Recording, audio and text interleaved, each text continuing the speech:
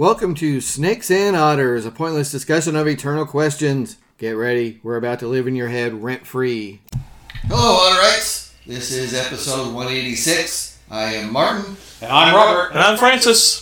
Code of Honor, gentlemen. Code of Honor. Indeed, we are back here again. Loving Studio it. F. Johnny's Game Room. That's right. Johnny's Game Room. Very well. So, this is our first Code of Honor in some time that isn't themed. That is just freewheeling. I know, we are rudderless. Yeah, Wow. off the cuff and just going to do whatever. Off the reservation. Our strength is when we are totally shooting everything out of our rear ends. Visual I didn't need, but okay, I'll give you that. That's correct. Well, I could have been far more explicit, but it's the writer in me. I want to paint a picture with words. Oh, done. Absolutely. He is engaging the theater of the mind. That's right. Very well put, sir. Yes, sir. Well, you got that from Jenkins. Well, I got it from Jenkins. And It I works. got Robert. Yes. So. All right, so you don't know what we're going to do. Nobody knows what we're going to do, but that's part of it. But we're probably just going to dive right on in, you think? I think so, because I just decided myself about 2 minutes ago. Okay, you got one? I've got something, so... Yes, so as listeners know, for new listeners, for Sprague, who has not yet heard this, unless she's listening to the old episodes, she does, but Martin or Francis will go first, and then the other, and then I will follow up to hammer the point home. All right. Even though we were choosing totally unrelated quotes, Yes. my job is to tie it all together with my quotes. Yes, and I have a touch amiss here, remiss. Robert's been discussing the new format, as he kept in the last couple episodes, and I did not. But Sprague, especially for your benefit, and again, I told you there'd be shout-outs to you in these episodes.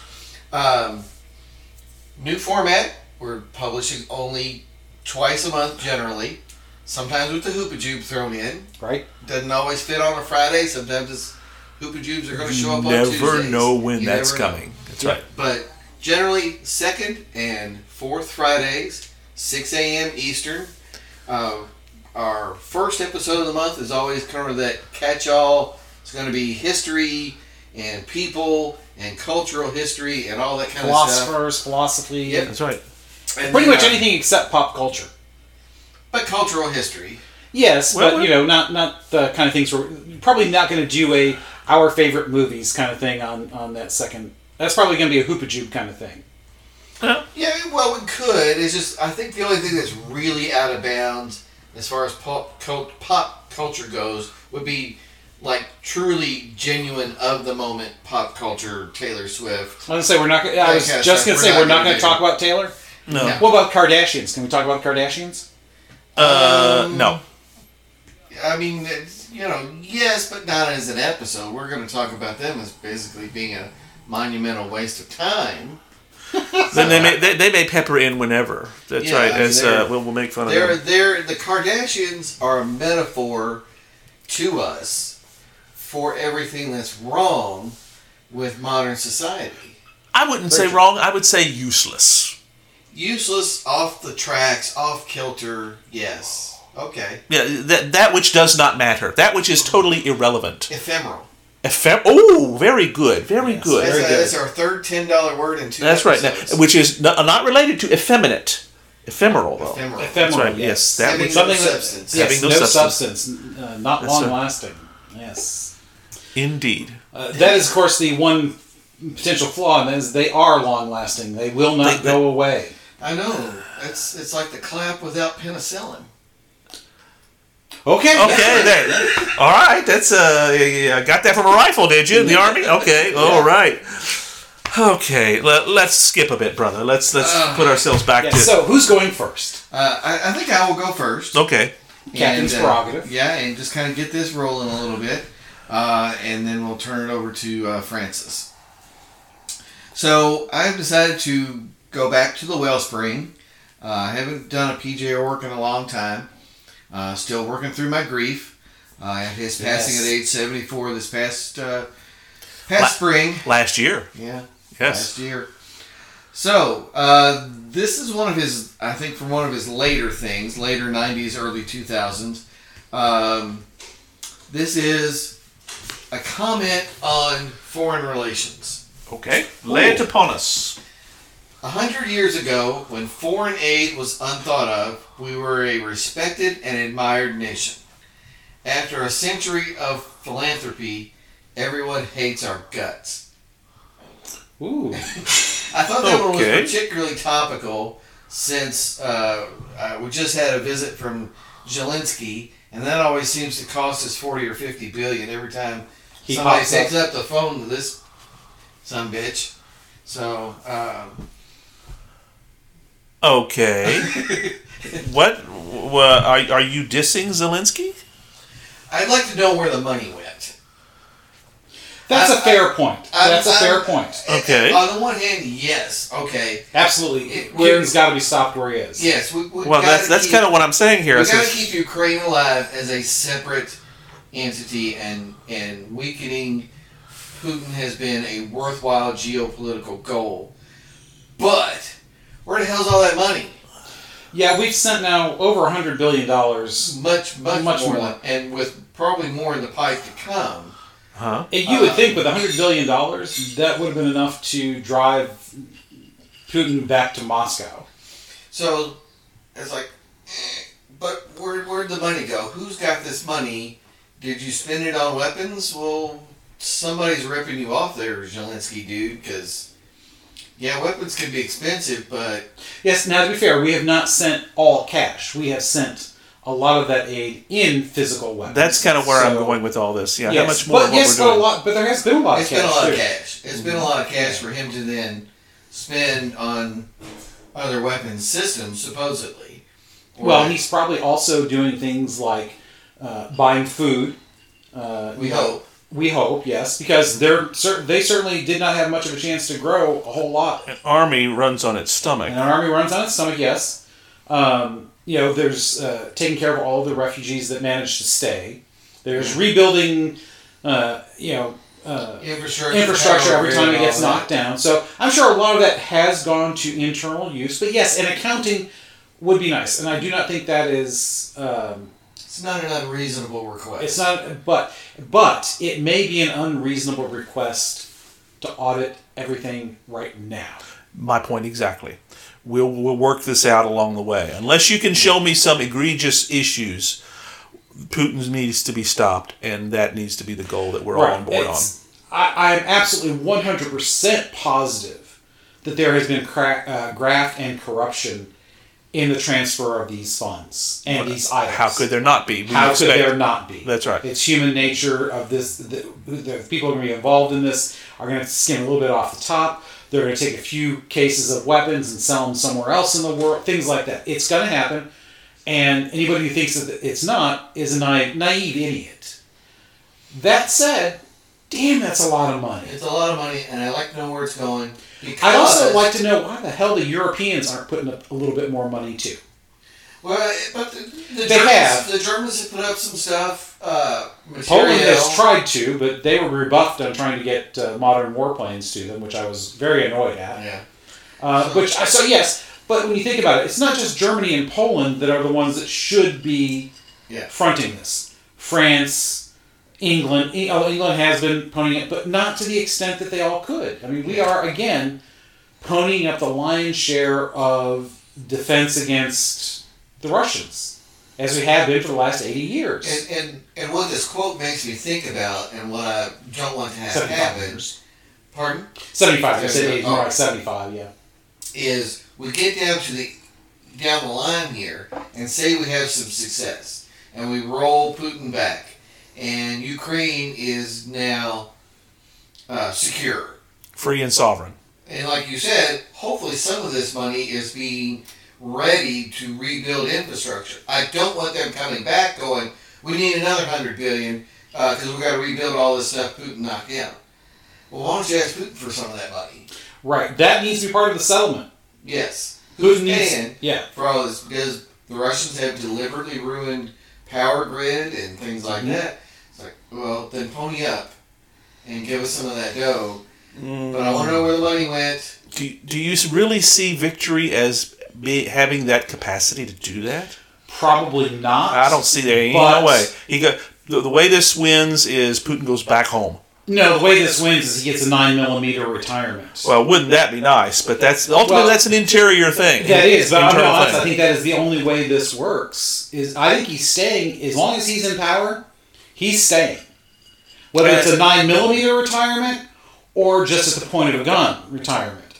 I think he's in it for the long haul. Well, as we are so wont to do, looking back towards history, there is great precedent for when the Russian leader becomes problematic to get his butt kicked out. Khrushchev, like they said during the press conference during the coup in 1991, which coup d'état does this most resemble, 1917 or 1964?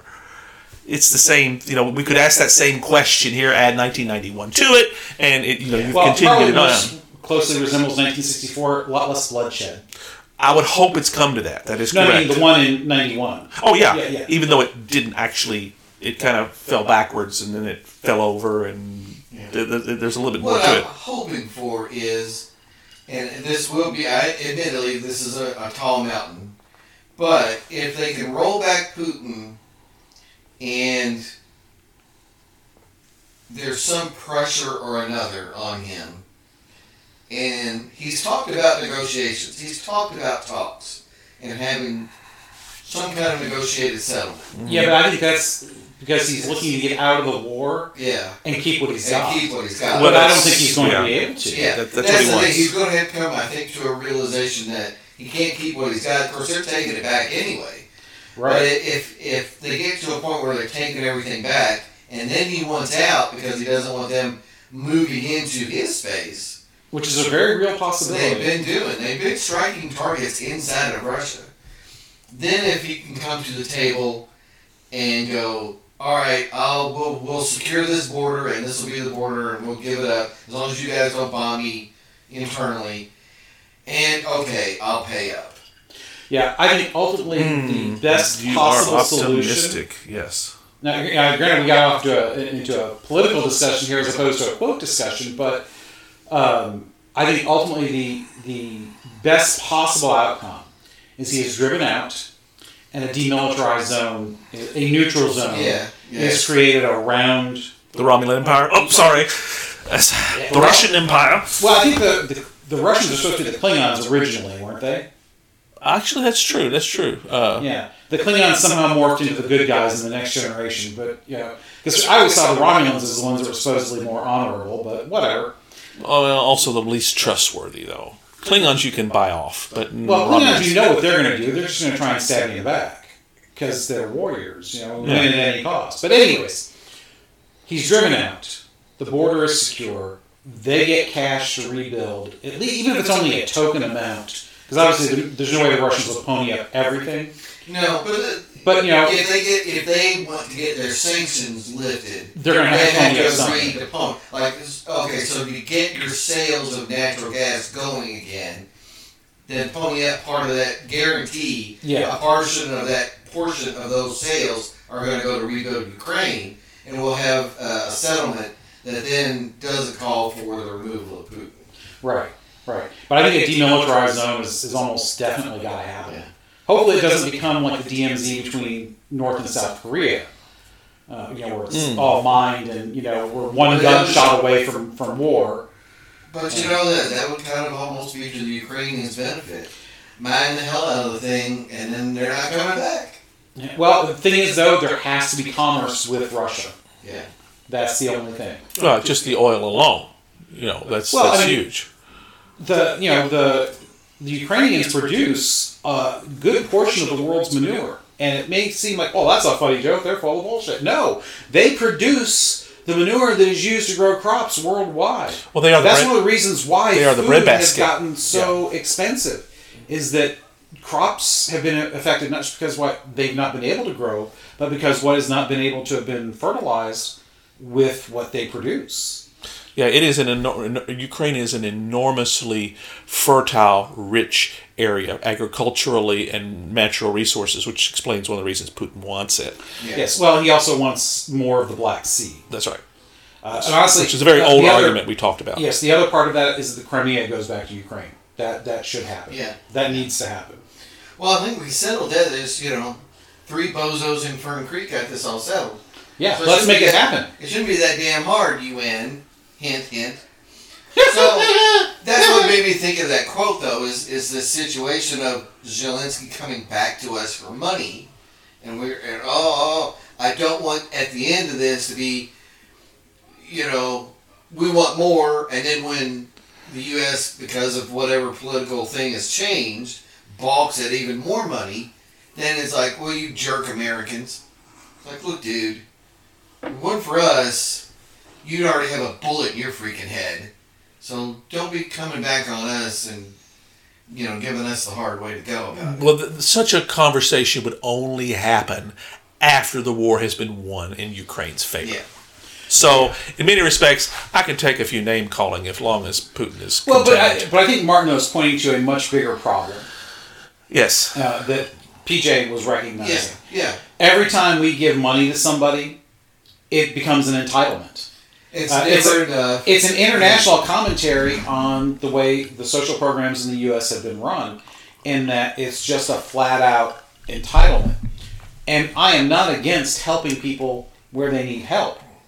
The problem becomes when it becomes it's mine, I deserve it, and I don't have to do anything for it. What are the logical strings? Right. And I'm not saying that the strings even have to be onerous. I'm not saying you have to drug test anybody or anything like that. There's arguments for it and against it. Right. Because, if nobody's been convicted of a crime, should they be drug tested to receive federal money? That's a real tricky question. But on the other hand, companies drug test all the time. But then again, those are also private companies. But the point is, though, when probably Israel is the only country that we have given money to that is legitimately and continuously grateful. Now, they're also not unwilling to say, go screw yourself when we get to be a little too bossy, but they also have the ability to protect themselves to a great degree. And honestly, I'd rather go to war with Russia than Israel, unless we can carpet bomb them because, we have so many more arms. Those are tough little bastards over there. Well, we are grateful allies. Yes, and we are grateful allies, but we rarely give money to allies. Yeah, that's true. Most of the time, we work with our allies to give money together. Hopefully, even though we often end up. How often do we give money to France, or England, or Germany? Not much. Well, other than we pay the majority of the bills in NATO. Yes, well, and that's where I was going to go with that too. Is that on the other hand, we do pay most of the money for UN and NATO, and most of the countries that are involved in the UN, they look at us as they come with their hand out. Right, hey, Uncle Sucker. Yeah. At least with NATO, there is a benefit that we all see. Yeah. Well, for a while there, it was very much is this really worthwhile? But of course, now that Putin is feeling his oats, absolutely. Yeah, I mean, we're seen as the world's ATM, and there's very little thank yous in it. Right. And then, again, to PJ's point, you think back 100 years ago, one of the episodes in our history that I find the most interesting that we talked about here on the show is that period of right at the turn of the 20th century, and we talked about McKinley and John Hay and the idea of the open door note, for about China policy. The open door note was exactly kind of that. It's a note. All it was John Hay just kind of stating a principle of we'd like to see equal access to China. And no carving it up like Africa. So that had no real force. It wasn't a treaty. It wasn't an international agreement of any kind. But our power, nascent as it was respected enough worldwide that other nations went, you know what, we're going to go along. Yeah. Maybe not happily, but we don't want to piss off the Americans. And so we're going to go along with this idea of China's open to everybody. We're not going to carve it up into little pieces like we did Africa. Okay. We're cool, America.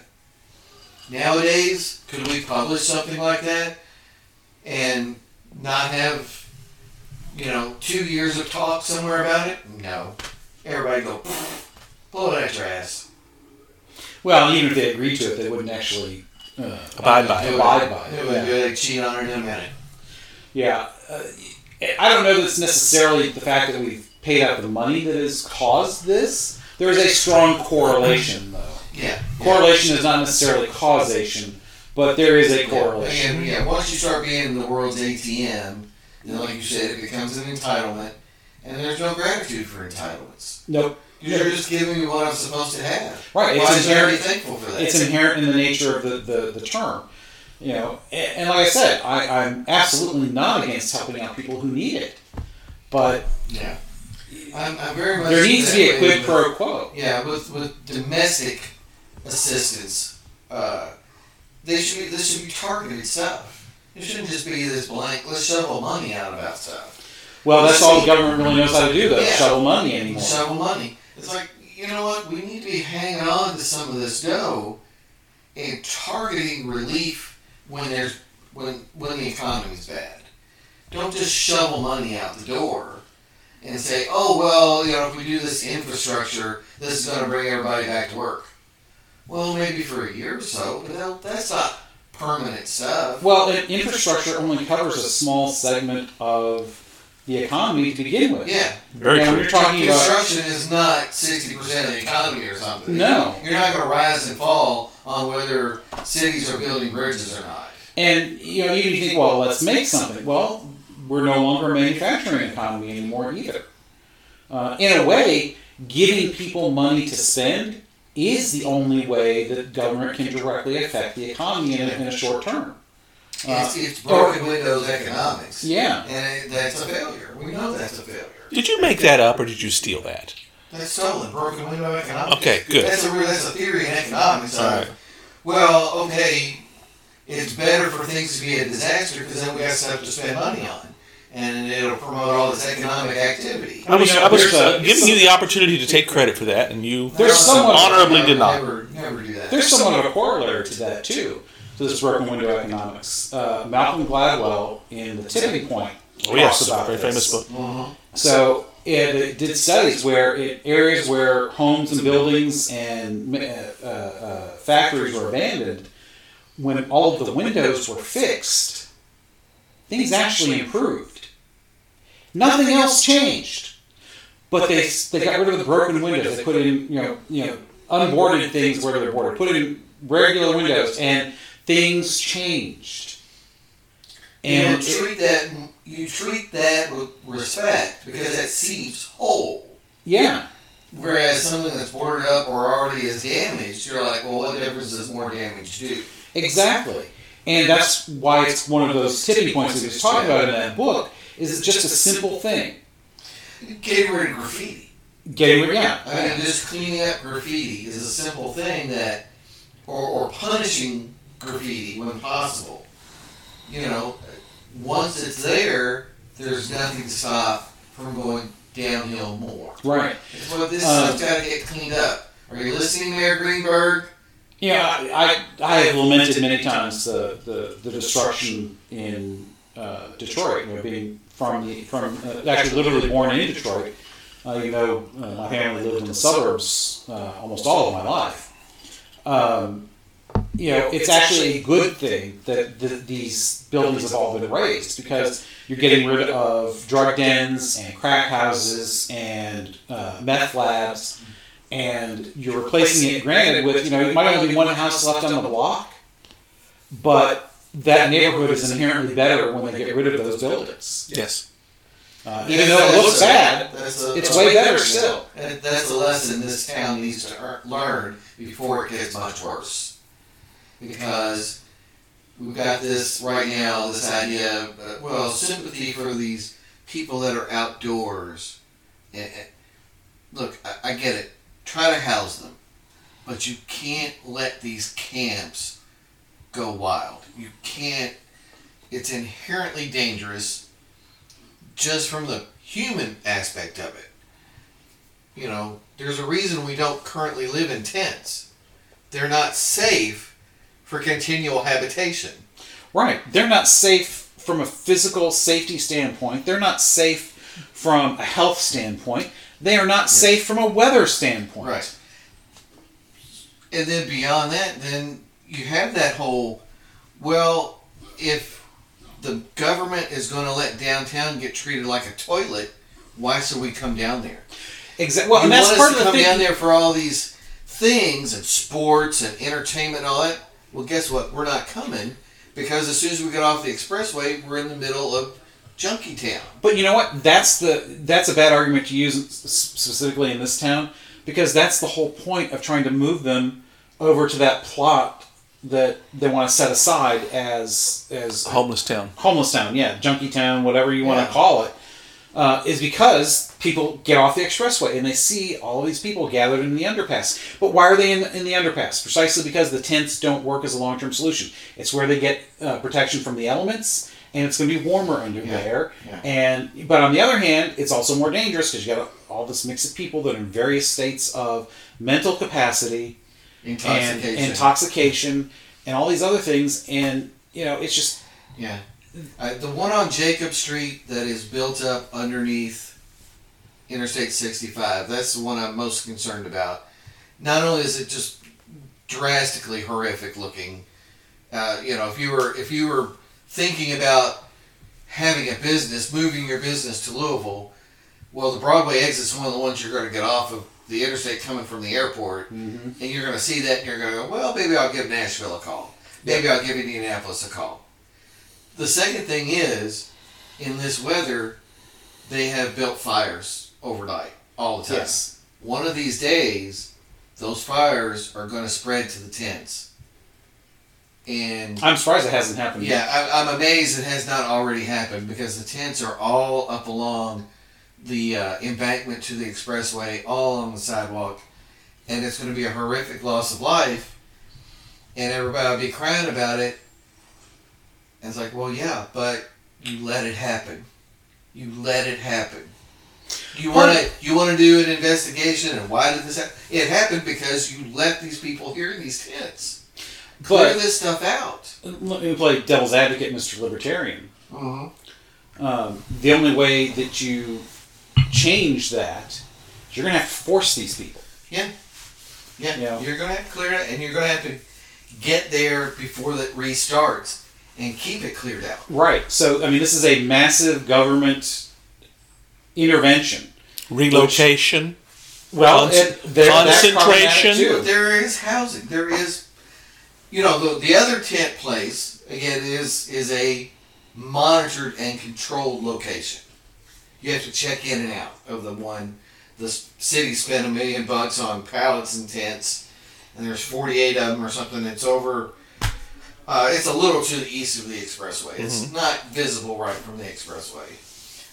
So they have that transitional housing going. Such as it is. It's not really housing, but yes. But it's a transitional spot to get you into other stuff, and there's other housing available. The problem, though, is that, and this is true not everywhere where there's a homeless issue, it's not just here, is that you can make somebody leave their tent, even if you bring all their crap with them, but that rarely happens. Yeah. When they're forced out, they're just gathered up and then everything is just bulldozed into a trash pile. You have to, there's no way to guarantee that they will stay unless it becomes a lockup. Yeah. So even if you move them into an actual apartment, Most of them won't. They don't want that. Well, even if they did, they're more likely to burn down the apartment building, a good number of them. Yeah, that's because they're not used to cooking with a stove. They're not going to be able to buy groceries. With that. So, like it or not, nonconformity amongst the population, a percentage, will always be with us. How we treat them says less about how they are than about how we are. Yeah, there's not really a good solution that I can see for any of it. But there are problems with the government approaches. Absolutely. Yeah. Well, it often exacerbates the problems it's trying to solve. Yeah. You have to solve what you can. You can't necessarily change the attitudes, or you might not even be able to get them off of whatever they're on. But you can keep the city cleaned up. and you can keep them at least somewhat safe.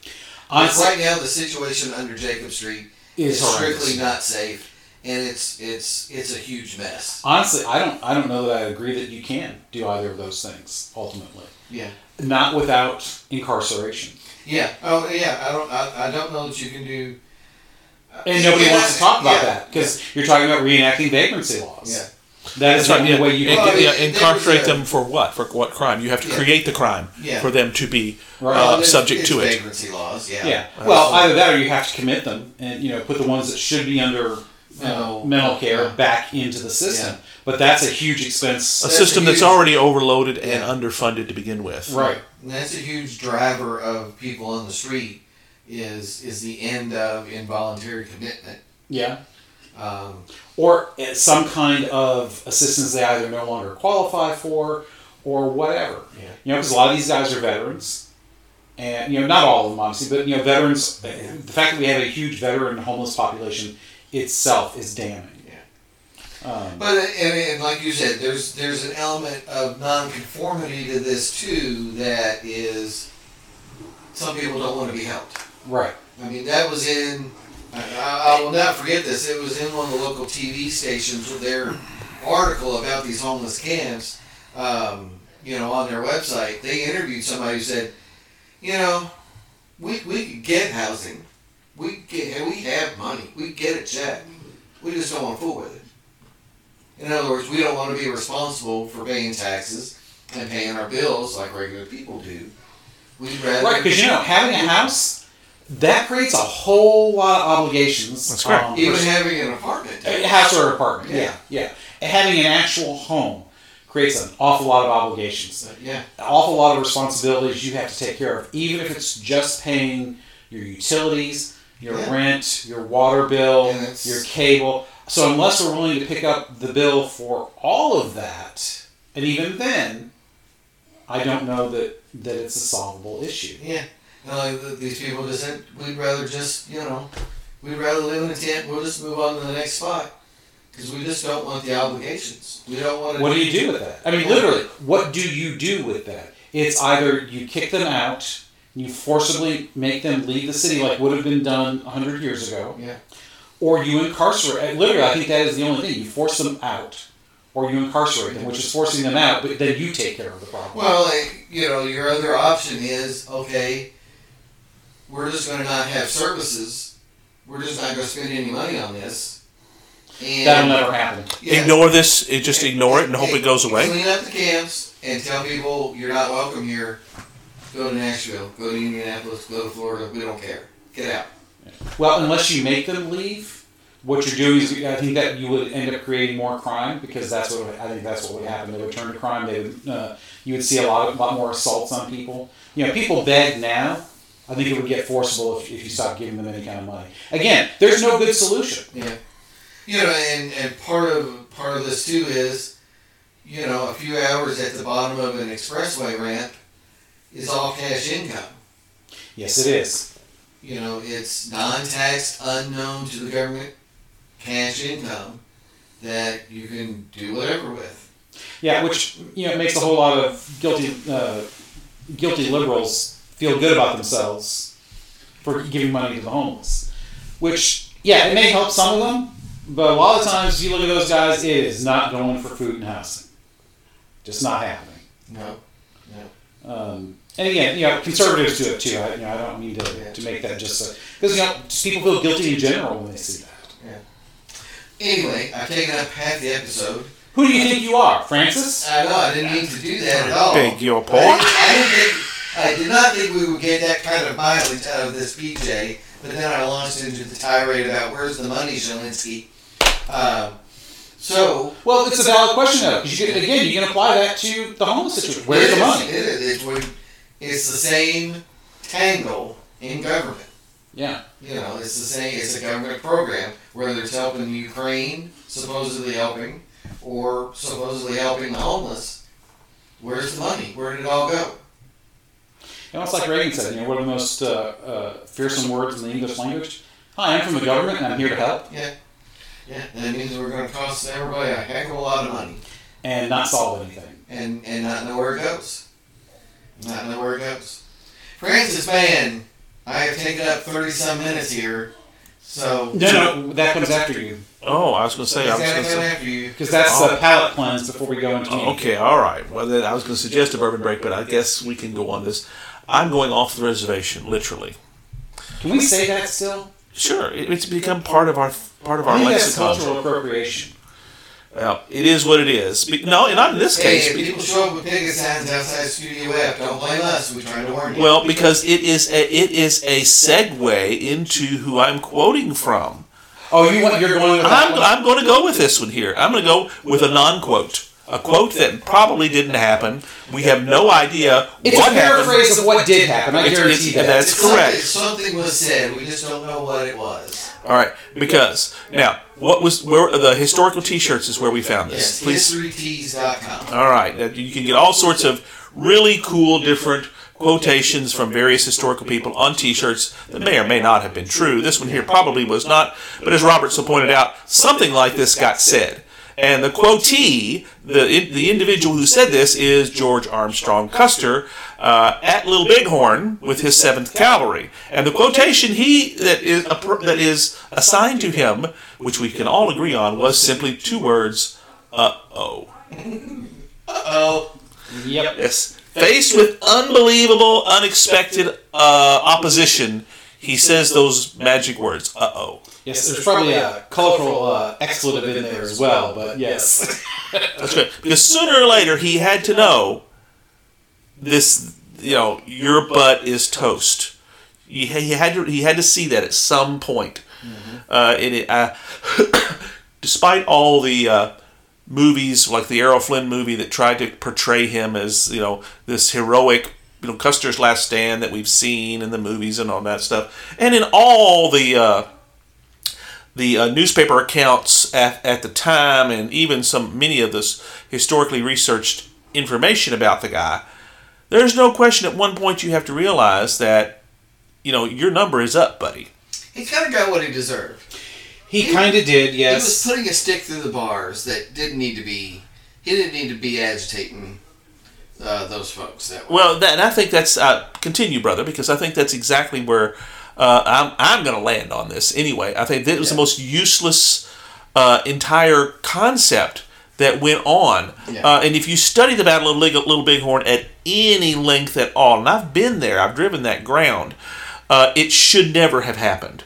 It really wasn't. It wasn't the tensions that were going on at the time did not warrant what the United States government put forth. Yes, the U.S. response was basically burn everything to the ground. That's right, and it was take your cowboys and burn them down, Ike, kind of response, and it wasn't necessary. Well, that's exactly right. Well, you can take it depending on how far back you want to go. You can make the argument, no, what we were doing was not appropriate response to anything. Yeah. But on the other hand, you can also make the argument, was their response to the situation appropriate? You can make, based on past history, oh, hell yes. Yeah. What else would they, because if we were in their shoes, we would have done exactly the same damn thing. Yeah. There's a very interesting military aspect to the battle. One of those, firepower over accuracy kind of debates that you have sometimes in military circles, but Custer's troopers, armed with, I believe the term was a trapdoor Springfield, 45-70. Right. Very high caliber, potent, reach out to 300-400 yard type ammunition, but single shot. Mm-hmm. So, you're cycling in action, reloading, firing, cycling in action, reloading. And they use those tactics, spread the guys out, hit the natives at distance. Right. Problem was, being outnumbered, couldn't get them all. Right. And the natives were using... Not just outnumbered, but very quickly surrounded. Yes, the natives were using Winchesters. Right. Right, repeating carbines. So they couldn't reach out to the same distance, but much more firepower. Right. Bam, Quantity bam, has a bam, quality bam, all its bam. own. Once they were inside the perimeter of that reach out and touch you weapon of the 45-70, they had an advantage, the firepower advantage, and that led to the wipeout of the 7th Cavalry. Mm-hmm. Yeah, and it was a perfect storm of disaster for Custer for a lot of reasons. Not the least of which is that you have these. This wasn't just one tribe. They had so pushed and pushed and pushed that these tribes had traditional animosities and rivalries. Set that all aside, to bloody the nose of the U.S. government. And they had been provoked highly up to this point. And that's part of the backstory that really should be understood is... Yes, they had been provoked from the French and Indian War on. Right. And particularly, though, Custer's 7th Cavalry, very much guilty of walking up to villages, shooting everything that moved, and wandering off. Yeah. Which is ironic, because he was also one who tried to make peace with many of the natives. They called him, Flamehair, the son of the morning star. I mean, he at one part of himself, he wanted to be this great peacemaker that brought peace to the area. He was a glory hound too. That's exactly where I was going. It's right. I don't think that was quite genuine. I think whatever got his name in the papers is what he would do. Well, yeah. And therein lies ultimately the seeds of his own defeat. That I think is a fascinating study from the boy general who wasn't. I don't think he was all that clever. He was not near the strategist or tactician that the legend created for him after the fact. Yeah, right. He was gallant and brave and good looking. They made good copy of the papers. Well, that's it. He was very middling in his West. Which kind of goes to the point I'm trying to make is how it's the Kardashian syndrome. All you need is the looks and the press, and you can go a long way on good press. And that's he did have the accomplishments of the Civil War. Yeah. He did rout Stuart's cavalry at Gettysburg. He did. That is no mean feat. Now, granted, is not exactly catching Stuart on his best day. Correct, but you see, there were so many things that took place after that. Yes, so I'm just saying, he's got that as a starting point. He actually had a real accomplishment as a starting point. And then, of course, from that point on, the war was essentially over. The question was when and where. Well, and so many of those generals on either side, I suppose, but in Union in particular, distinguished themselves with far greater notoriety than he did. Yes, but again, he and his wife were very keenly aware of his reputation. Libby was she was his biggest promoter. Well, and that's therein goes back to that good press item here. Yep. You can basically have nothing to say if you look good enough and have somebody that writes well about you. Well, and I'll call that the Kardashian syndrome. And when you think about the time, obviously there is no soundbite. There's no YouTube video to catch him doing anything wrong. And the journalists of the day were more than willing to cooperate because it made good press. Well, that's it. Sold papers. There's no Twitter to go back and see that he said something awful about somebody. 400 years ago. So he was born at a time where somebody like him could easily make themselves even more famous than they already were, due to the position he had.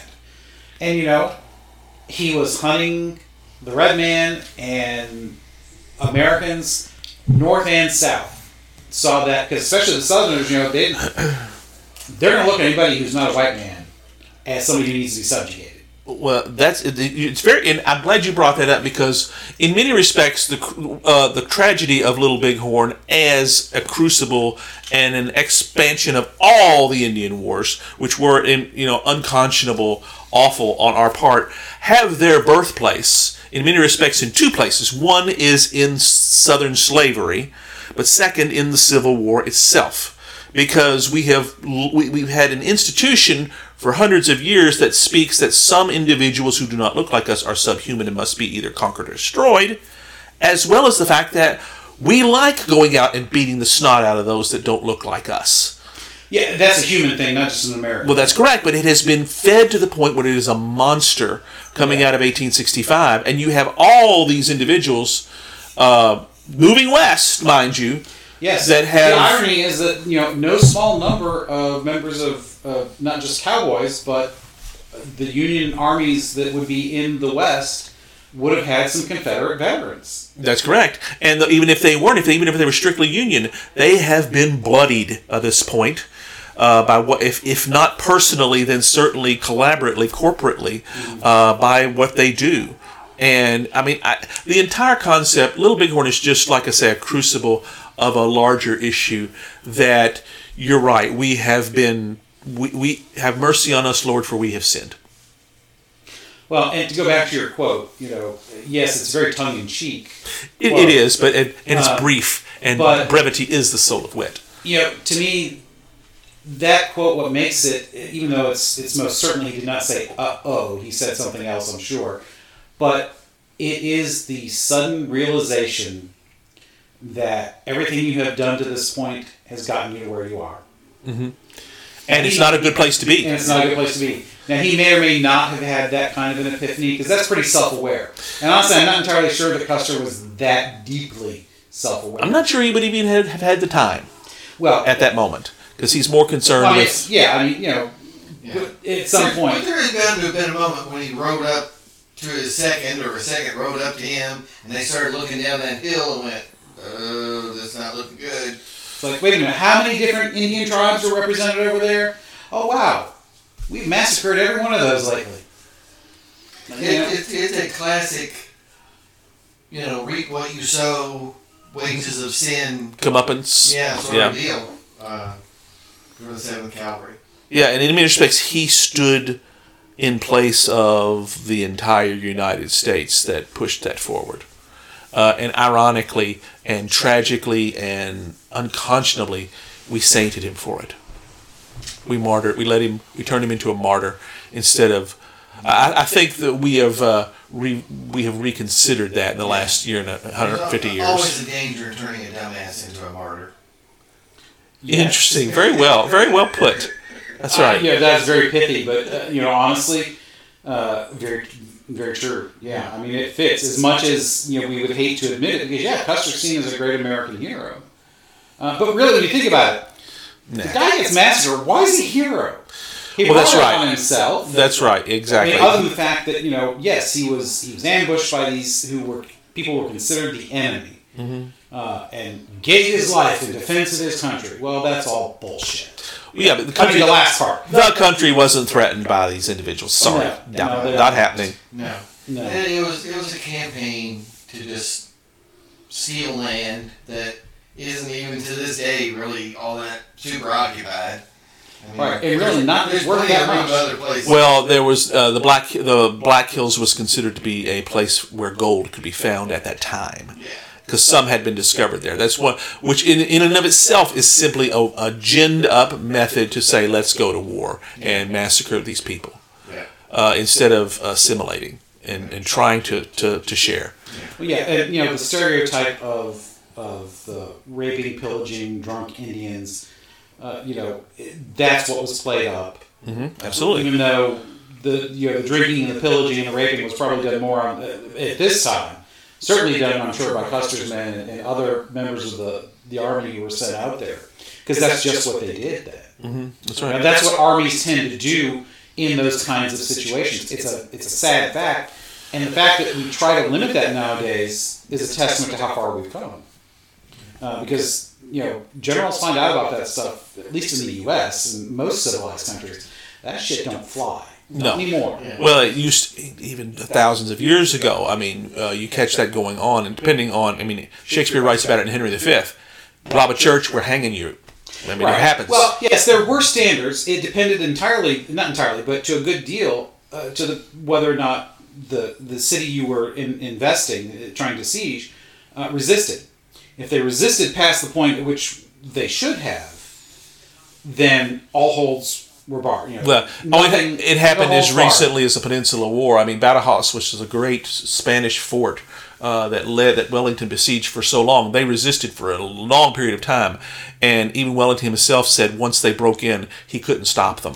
Right. Now by the next day he had control, but that night that they broke in, a lot of things happened that Wellington did not permit. He very much held his troops in control. It was very much about what are your goals here? What's the objective? But traditionally, though, leaders of armies, if a city surrendered, showing a token resistance to be able to save their honor, they would often be limited in the harm that would come to them. Yeah, and there would be a negotiated surrender. And yes, there would be some destruction of property because that's always going to happen. But it's very minimized. There's very little raping and pillaging and looting. Yeah, and most of the time, you're probably never going to get rid of that historically. But nowadays, we don't. Well, it takes brutal discipline to prevent, and Wellington was not shy about that. I mean, he'd hang them quickly, and that he was very, very brutal.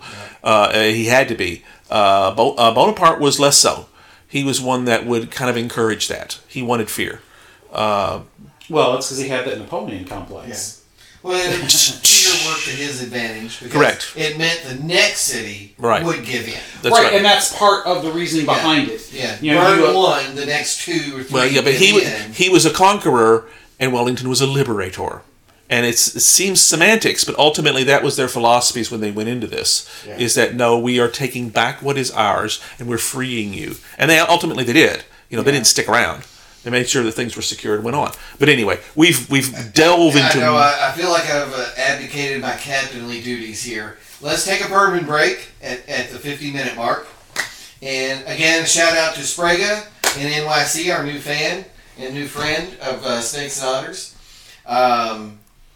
We told you don't be afraid of inexpensive bourbons, and I just polished off the last of Francis's Henry McKenna, which is like an 18, 17, 18? Yeah, about slightly under $20. That's right.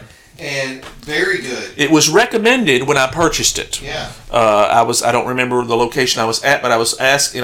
We just happened to be talking with one of the individuals. Said, "Oh, here's what you need to try." Yeah. Because for the price, we get a lot of feedback on that from lots of customers that really, really like that, and so we did, and we have not been disappointed. But please, it's smooth, nice sweetness.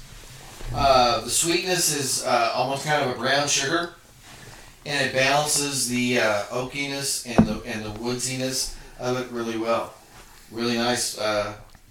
Quite a hit for $18 or 19, whatever sure, it is. And that's one of the things I do like about the fact. Of course, we don't go uber expensive, but we vary our price point all over the place. Yeah. I mean, we've had the $50, $60 bottles, and we've had the $15 bottles. Well, even a $60 bottle is really at the low end of an expensive bourbon. Oh, absolutely, that's correct. Yeah, we're too cheap to go anything beyond the $60 bottles. Yeah, mostly. If I had the $50 Old Forester Statesman or something is going to be the Double Oak is a $60. Yes, that's special. Yeah, that's about as much of a expensive we get. That's big for us. At some point we need to pool in our money.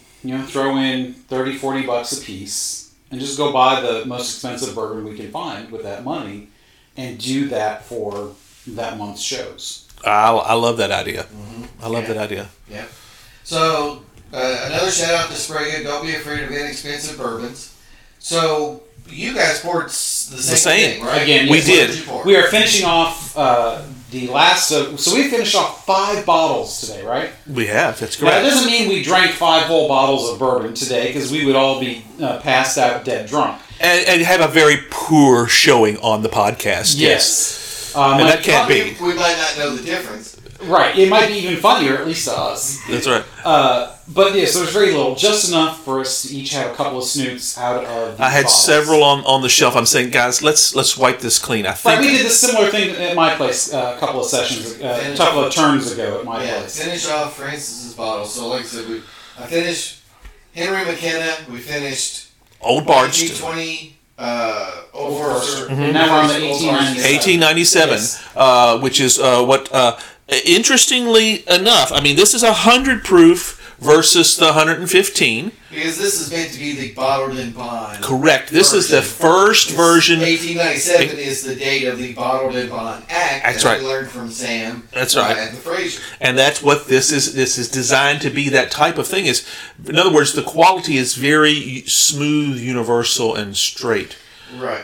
It's a consistency bottle to bottle at 100 proof. That's correct. And other than maybe the age or whether or not they want to go through the process, I would say probably most bourbons meet the bottled and bond standard nowadays. Just not all of them have it, but this is a historic bourbon for the reason that it's because Old Foresters, we found out they're the distillery that caused the act to come into being removed. Yeah. Because they were trying to get bourbon consistency across the country, which fascinates me. It helped sales. The first bottled stuff. Yeah, and be shipped out in barrels that could be adulterated. That's a very good word. Very good word. And that's and as they explained to us on Saturday, the further away from the production point you get, the more likely for shenanigans to be happening. Yes. And it's the ultimate quality control. Shenanigans on your bourbon. All right.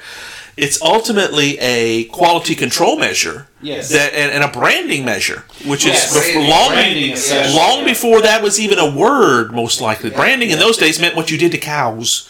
So I want to point something out. So what Sam described, at every point where one of these barrels of bourbon went through, so it gets loaded on the steamboat, the flatboat. The captain's going to siphon off the equivalent of a couple of bottles out of, if not every barrel, then several. Then when it's unloaded and sits on the dock, somebody's going to do the same. And at each point, they're putting something else back in. Yeah. Whether it's water or tobacco juice from the spittoons, or whatever. Most of that probably happened at the end That destination. stuff happened at the end. Got a rock out, let's put it back in. Right. So you never know. I mean, it could have been tea, coffee, whatever. And that's not unlike what you were talking about. I don't mean to go into my hammering just yet, but I just wanted to point this out. Well, you can. It's not unlike what we were talking about with the where'd the money go? What did it get spent on? Because we talked about the graft and corruption. Where'd my bourbon go? It's exactly the same thing. You send all this bourbon somewhat anonymously because there's no way to control it after it leaves. And it's in these barrels that can, because it's meant to be put into other things. Well, I'm glad you brought that up because that's one of the things we learned on Saturday is in those days it's not sold by the bottle. Right. It's sold by the barrel. So, and you put it in your own bottles. There's no real retail. No, it's all wholesale. Yeah. Taverns and bars. They're buying the barrels. Go there to get a bottle's worth. That's exactly right. And who knows what was in it by that point? How did the bourbon get spent, so to speak? Is the question. Yeah. But this 1897, one thing I noticed is it is similar to the 1920. Yeah.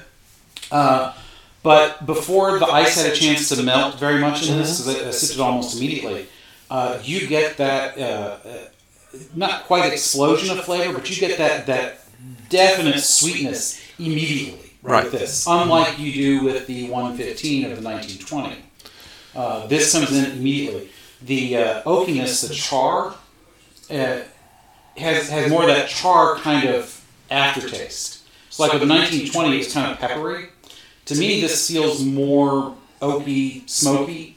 Not oaky, oaky and somewhat smoky. All right, so you get a little bit of the char at the end. At the end, after the sweetness. Definitely after the sweetness. And this is not as potent. It's not intended. It's not intended to be. The 1920, it stays with you. There's a burn associated with it. There's no burn with this at all. Not on rice. To me, there is. It's not a burn in the case where like your nostrils start tingling or. Sorry, could you say that again? No. Oh my god, I couldn't figure out how to shut it off on the phone on the watch.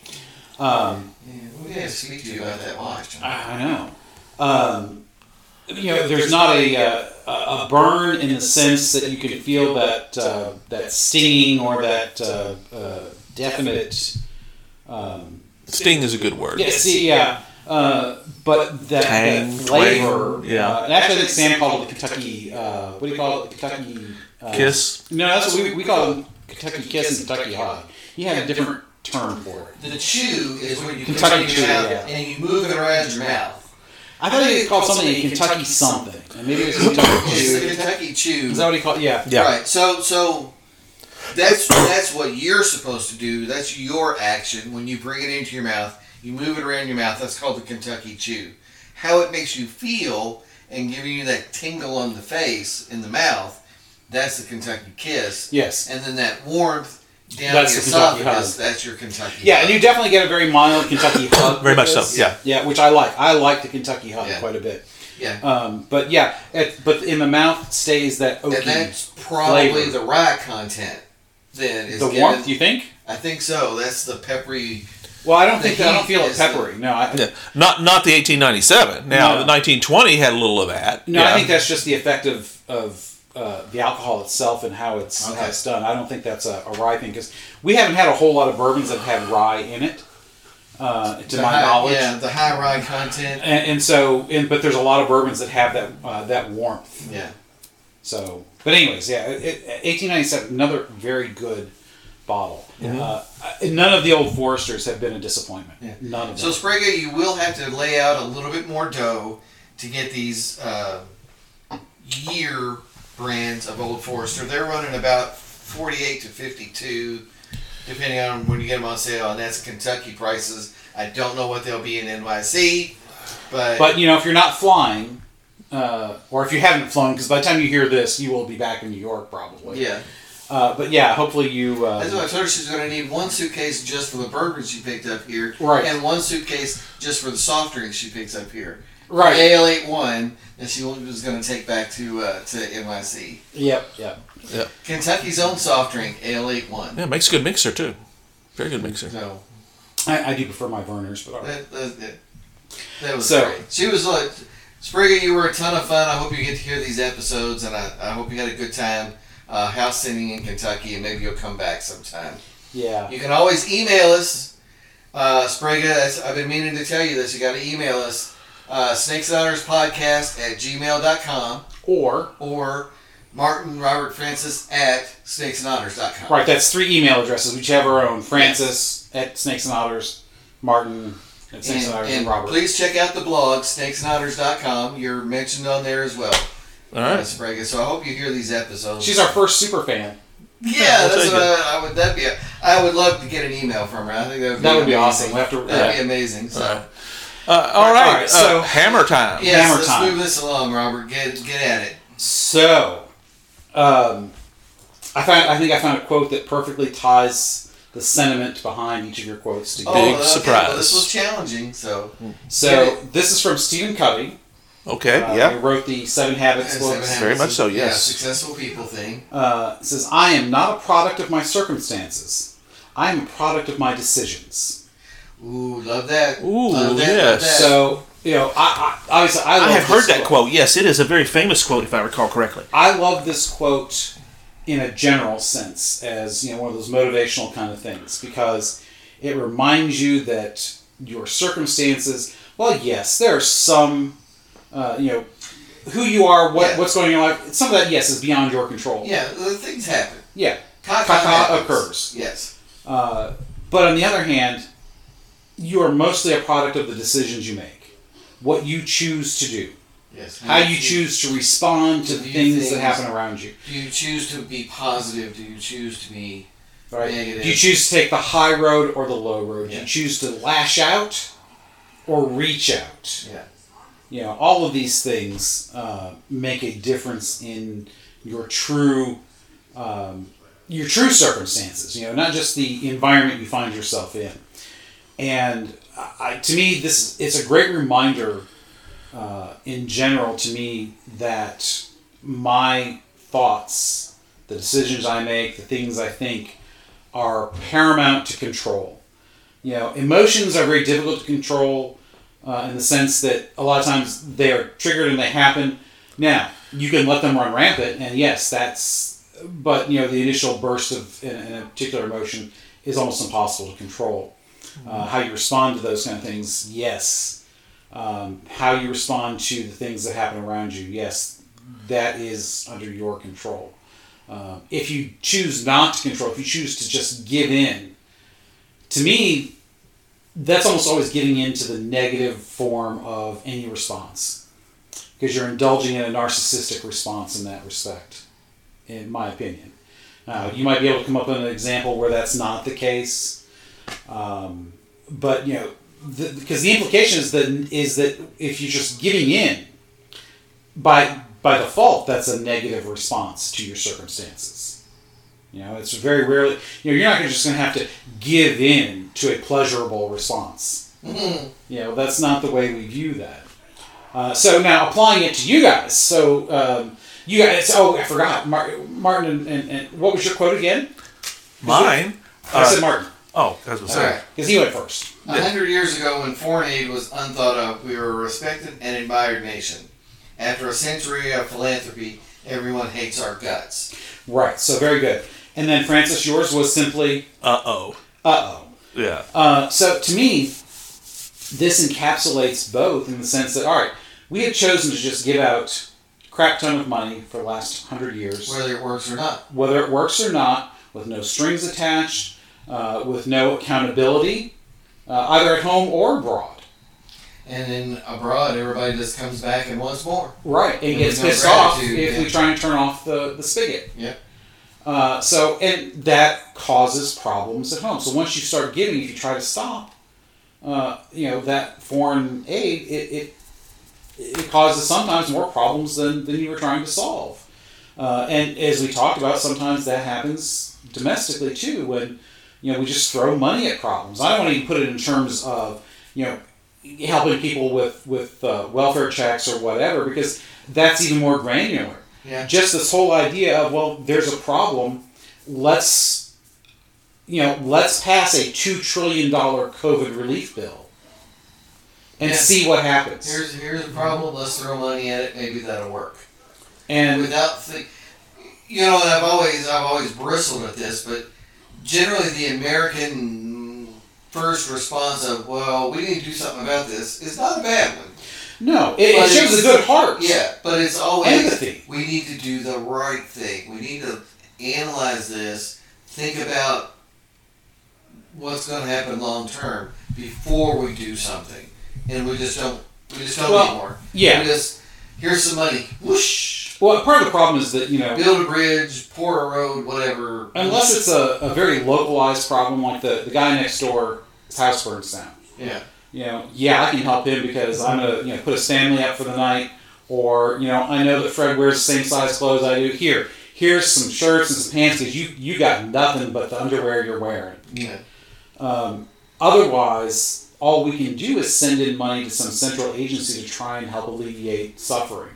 And so because now we tackle such large problems, not just statewide, but nationally and globally, that's all we can do from our perspective. And there's no control over that. And so the result is that, that's our decision. We send money. And the product of that is, the fact that everybody hates us. And Because we didn't send more. because we didn't send more, or we didn't send it in a timely enough fashion, or whatever.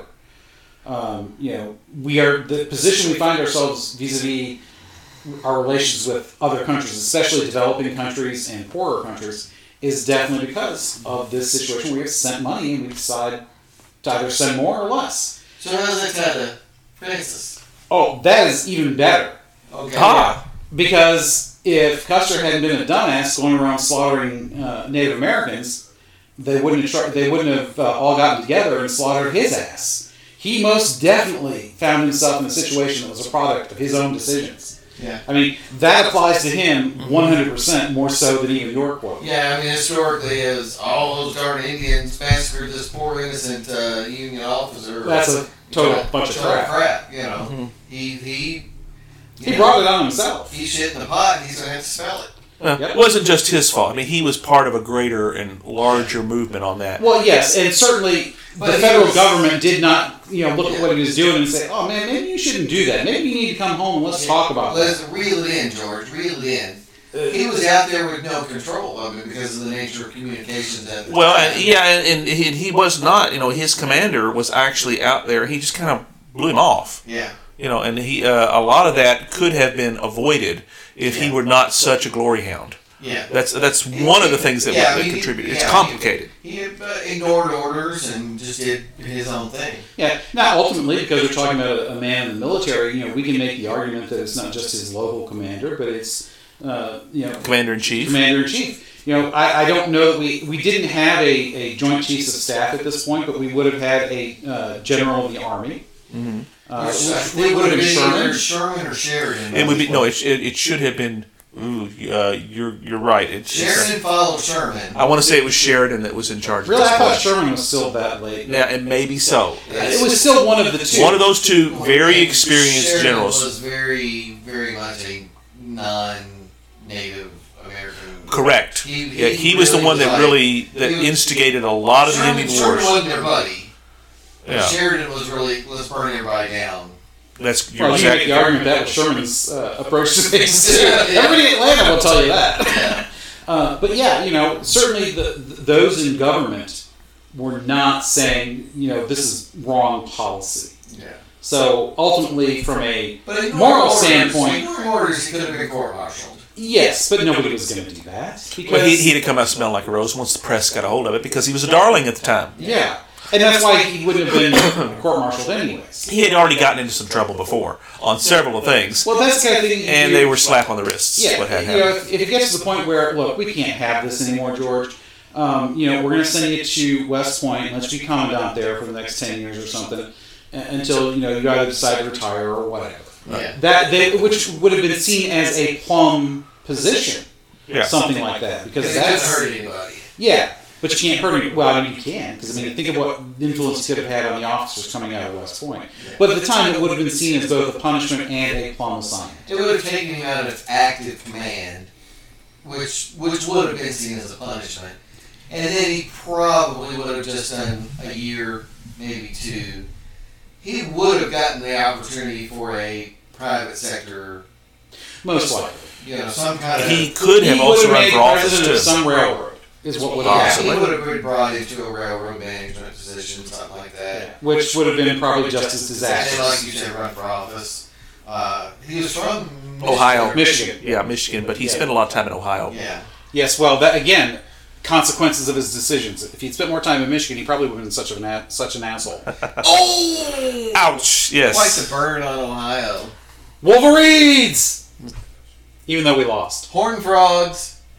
I was very gratified to see my anti-Big Ten bias confirmed over the weekend. Talk to the hand. I've just given Martin the hand. Okay. Not the finger, but the hand. SEC all the way, baby. Oh, well, okay. I think you have pounded that expired equine very well, sir. Yes, that one was actually a very easy one once I found that particular quote, because it really... I could probably use that quote in a lot of situations. Yes. Well, it's tied to many things we've already discussed. Yeah. Because, again, we do talk about, free will, a product of your decisions, being paralyzed by, the fear of outside events runs your life. And we're just, you have agency. You can make you can direct your life. Yes. Yes, things are going to happen, but you can direct your life. You can decide, you know what, I'm going to give this writing thing a try. And whether anybody ever reads it or not, at least I can say, I did it. I wrote 75,000 words or what, and enjoy it. And just enjoy the process and enjoy that you did it. Yep. Whether it happens for you or not, whether it ever sells or not. Enjoy the process and do it and finish your shit. Finish your shit. Oh, absolutely. Yes, exactly. So paramount. Yeah. Yes. Well, fellas, that's pretty awesome. Francis, buddy, what is next time? We're going to finally reach a point that we've been talking about for quite a few years, and we're going to go to the American Revolution. We're going to have several episodes in the coming months. 2023 is going to be the year of the American Revolution, I guess, that we're going to talk about. Yeah, kind of 1783, sort of, and 2023, it sort of works. We're cool with all that. We're going to start where you should start with all that. We're going to talk about the man, the mystery, the legend, George Washington himself. Yeah. We've circled around him many times in many things because he is such a giant in all of world history. Mm-hmm. But we're going to go deep with him as both the man, the leader, the general, the president, and the father of our country. So make sure you're here for this next episode.